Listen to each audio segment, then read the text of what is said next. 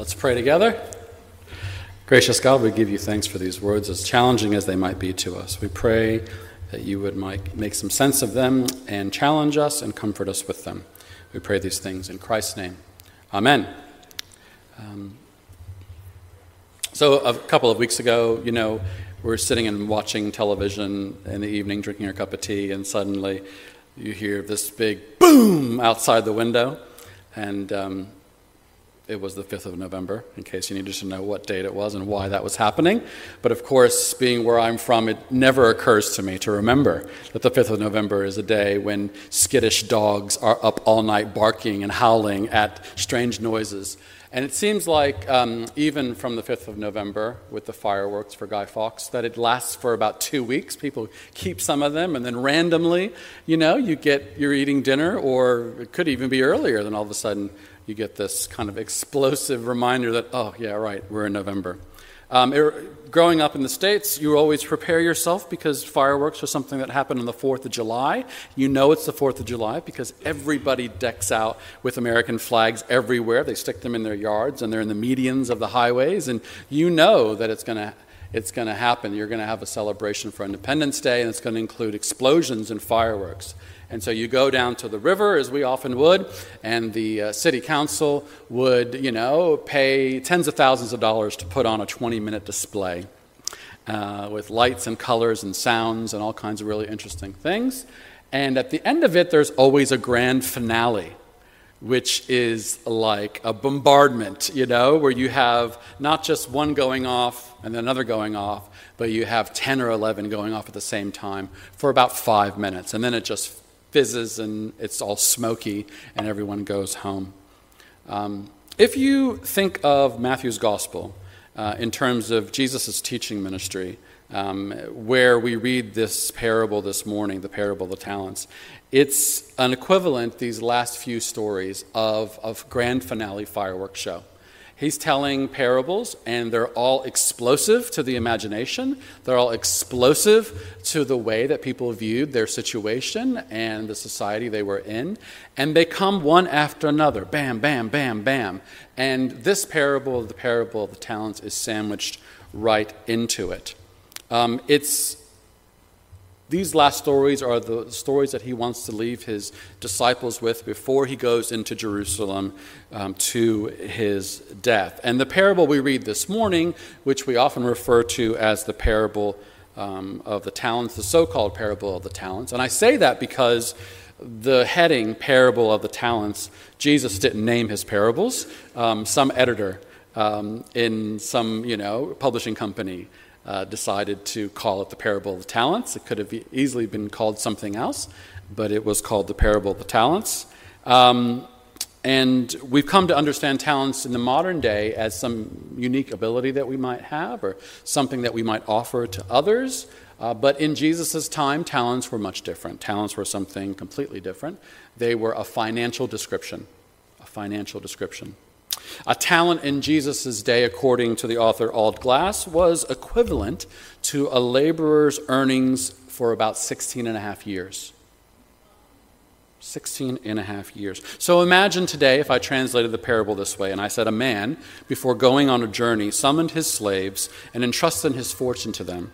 And to one he gave $2.5 million, and to the other he gave $1 million, and to the other he gave 500,000. That's what the hearers in Jesus' day would have imagined was going on. And so their eyes are getting a little bit wide when they're hearing this story. They're going, well, that's more money than I can ever imagine somebody giving to me and saying, keep this safe, do something with this. The terms of the story would have made Jesus' listeners, not even just his disciples, but all of his listeners, it would have made their eyebrows raise. Because no one did such things in their lives, in their imaginations, in their lived experience. People were not that trusting or generous, nor did they have that much wealth accumulated in their lives to be able to even fathom doing something like entrusting it to somebody else. The kind of trust and generosity that Jesus describes in the Master was unbelievable. And it's that unbelievability that was precisely the point that Jesus was trying to make with his listeners. In this story, we have these first two slaves who find their amounts so unbelievable that they do something immediately. They take off immediately for the marketplace. For whatever reason, they felt free enough to be able to get to work. They had an appetite for risk, and they saw the possibility of what they could do with these resources that were entrusted to their care. And in the end, it ended up working out for them because they both ended up doubling their money. But the last slave has a very different response. Just like the other two, he acts immediately as well, except that instead of heading to the marketplace and investing the money, he gets a spade and starts digging a hole. Now, here's something I learned this week. Apparently, in rabbinic law, burying money was the safest thing that you could do. If someone gave you money and you buried it, you could not be held liable for anything that happened to it. It was kind of the no-risk pathway. So you have these starkly different responses to the same act of generosity. The question is, why? Interestingly, the one-talent slave greets his master with these words, "I knew that you were a harsh man, reaping where you did not sow and gathering where you did not scatter seed. So I was afraid, and I went and I hid your talent in the ground. Here, have what is yours." The question we must ask is, what evidence do we have in the story that would indicate that the master was this kind of cruel extortionist that the one-talent slave imagines that he is? Isn't it the case that we have precisely the opposite in the story? The master is in fact kind and trusting and generous, almost to the point where people might think him a little bit insane. What differentiates these two responses may be something as simple as someone's personality and their makeup. Some people are simply more comfortable with risk than others. But even more than that, when it comes to the life of faith, when it comes to God and living out our faith, it's equally true that our past and our personal experiences often dictate how we react and how we think of God. Some people have had very terrible experiences with faith. Some people have had very terrible experiences with church, and with Christians, in fact. When they think of God, it's hard for them to separate their own first-hand experiences of who or what they experienced and directly project them onto God. And so they map those experiences onto God, those harsh understandings. They project them onto God just like a screen. I'll give you a couple of examples, right? So some people don't like singing or praying using the word Father for God. For some people, it's a purely academic thing. God doesn't have a gender, so why would we use gendered language? Right? In languages where there is no gender, they don't use gendered language for God. They have other words for God. But in English, we have gendered language, and so we use gendered. But we tend to use male gendered language for God. And people say, what's that about? Other people will say, aside from the theological point, they say, well, if we're going to use gendered language, why wouldn't we use the word mother? Why isn't the word mother equally as acceptable for talking about God as the word father? All right?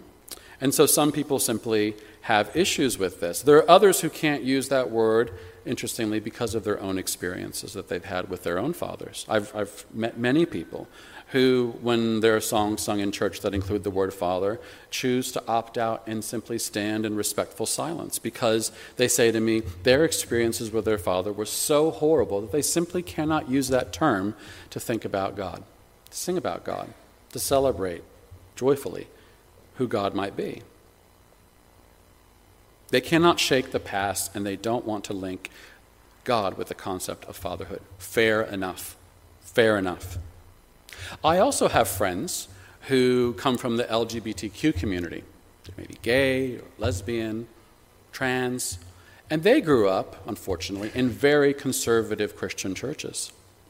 And they were basically made to feel as though they were an aberration of existence, that there was something wrong with them, that they were innately sinful, that they were choosing a lifestyle. And they would say to me, I've known I'm different since I was 5 years of age.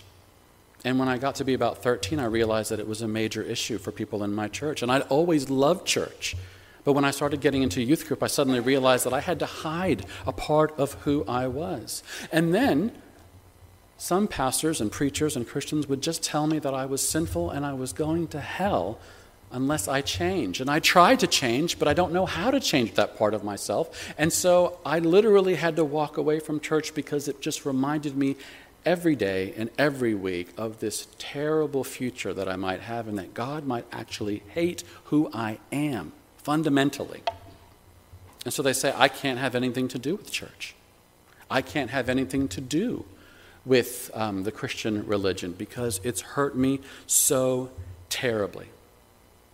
And so for my own well-being, for my own sanity, for my own future, for my own sense of wanting and staying alive, I have to part ways. I have to put something in the ground where I say, I'm not going that direction. And when I hear these stories, in the back of my mind, I say, fair enough. Fair enough. Now here's the interesting thing that I think this parable teaches us, is that in the end, you always get the God you choose to believe in. You always get the God you choose to believe in.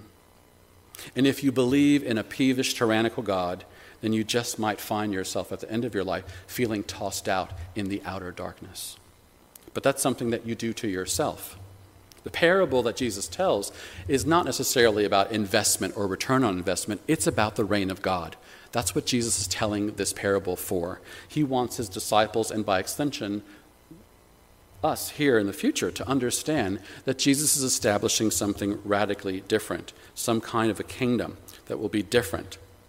And one of the things that he wants them to understand, his disciples, that they can't get their heads around, is that he's going to go into Jerusalem and be crucified, and then he's going to die, and they think that's the end. But he promises them that it's not the end, that he'll return. But he wants them to know that in that in-between time, he wants them to live with boldness. He wants them to live their life in an active way. Jesus imagines his disciples living actively in this reality that he calls the kingdom. And we, in this church, we have that same thing that we wrestle with, and we've wrestled it with for decades, this idea of what does it look like to have bold action, to be Jesus' disciples in a bold way. When we think of the room that we're sitting in, and the decision to build this building, it was a bold decision, an act of faith to do this. Right? It was a bold decision to fundraise, to demolish the old church, to build this building, to open it up to the community. It was a bold decision that took faith. And many of you who did the fundraising and tried to figure out how it was going to get over the line will remember the conversations and the frustrations you had. Was this the good decision? Did we make the right decision? Is it going to happen? And it happened. And the same thing is true when we establish a kindergarten downstairs. There were some people, and it's in the records, there were some people who thought it wasn't a good idea, that it wasn't a financially feasible idea, that it wasn't a good plan, it wasn't sustainable, and what if this and what if that. And now we realize that it was a very bold act of faith to invest in Uplands, and we now have the fruit of that investment, of that bold thinking and that bold action, because now we have people in the community that I meet at Remuera Primary School when I go to pick up the kids, who walk up to me and they say, hello, and I don't have no idea who they are, and I say, hi, are one of your children in my children's class? And they say, oh no, my kids went to Uplands. And I meet so many people in this community that have a connection with our church through our kindergarten, who sometimes will say, that used to be our church. They never sat here in the pews on a Sunday morning, but they had this sense of connection because of the work of the kindergarten staff, because of the way that the church chose to support that, not just as an income source, but as a ministry to families, to react to them as people and as families and children and meet their needs. And the same is true of the op shop. Where's Margaret? Margaret's here. The op shop was the same thing. It was a bold idea to establish an op shop down the back of a building that isn't out on the street, has no street frontage. People have to go to the back to find it. But for 25 plus years, we've been able to provide not only secondhand goods and find a way to sustainably give these things to other people, to sell them to other people. But there's a community that's formed around the op shop. There's more people who don't come to church that volunteer in the op shop that do come to church. There are people who are connected to this faith community through the good work that happens down there. It was a bold decision, and I'm happy to say that Session has just gone through a process of thinking about the op shop and is wanting to basically reinvigorate it and make sure that it has a long life and invest in it so that those parts of it, the community connection pieces and the serving the marginalized and the vulnerable, that those can be critical to what it means to be Somerville. All of these things are reminders of the ways in which small, seemingly insignificant groups of Christians in the eastern suburbs of Auckland can make an impact that others can't see and that we can't actually estimate ourselves. And we continue to do these bold things. One of the things that we've done in the past few years is simply just say out loud that we want to welcome and embrace people who are in the LGBTQ community, and that we want to be bold in that. And we've put that kind of out there with these banners and rainbow colors. And I can't believe the amount of people, when we have community events on a Saturday, and I walk through here, the amount of people who are waiting for an event to start either downstairs or in the hall, who are hanging out in the foyer, who will be reading those banners and start taking pictures of them. People who walk by and take pictures of them. Who ask me, is it okay if I take pictures of it? Yes, and share them to your social media profiles. These kinds of small things that we think are just, they are bold acts, particularly when our denomination and churches in general in New Zealand are very much not the kinds of places where those people who've had those terrible experiences with God and church can find a place that is truly welcoming and embracing of who they are. And to wrap up, I'll just say, we are on the precipice once again of the need for vision and bold action, right? In 6 weeks, there's going to be another phase of transition. And yet, I remind you that this is not something that's new, that these circumstances, while they've been thrust on all of us in some ways, and they're worrying, provide an opportunity for us to come back to our basics, our standards, our values, and to really think and dream about what we have and not what we don't have, and to view God as a generous, loving, and giving God who will embrace our risk-taking rather than view God as kind of a tyrannical, somebody who's going to punish us for failure and we better not mess up. It's always better to dream and to risk, because God will honor that, not only our creativity and our successes, but also our failures. And it's better to do that than to sit and wring our hands and worry. And Somerville is well placed, better than most, to be bold and courageous in this next season if we will have the faith and the confidence enough to give it a try. So may God grant us that trust and the faith of those first two slaves who went immediately and thought, I'm going to do big things with this. And praise to the God who's trusting and generous and loving to give us everything we need to do something bold and creative. Amen.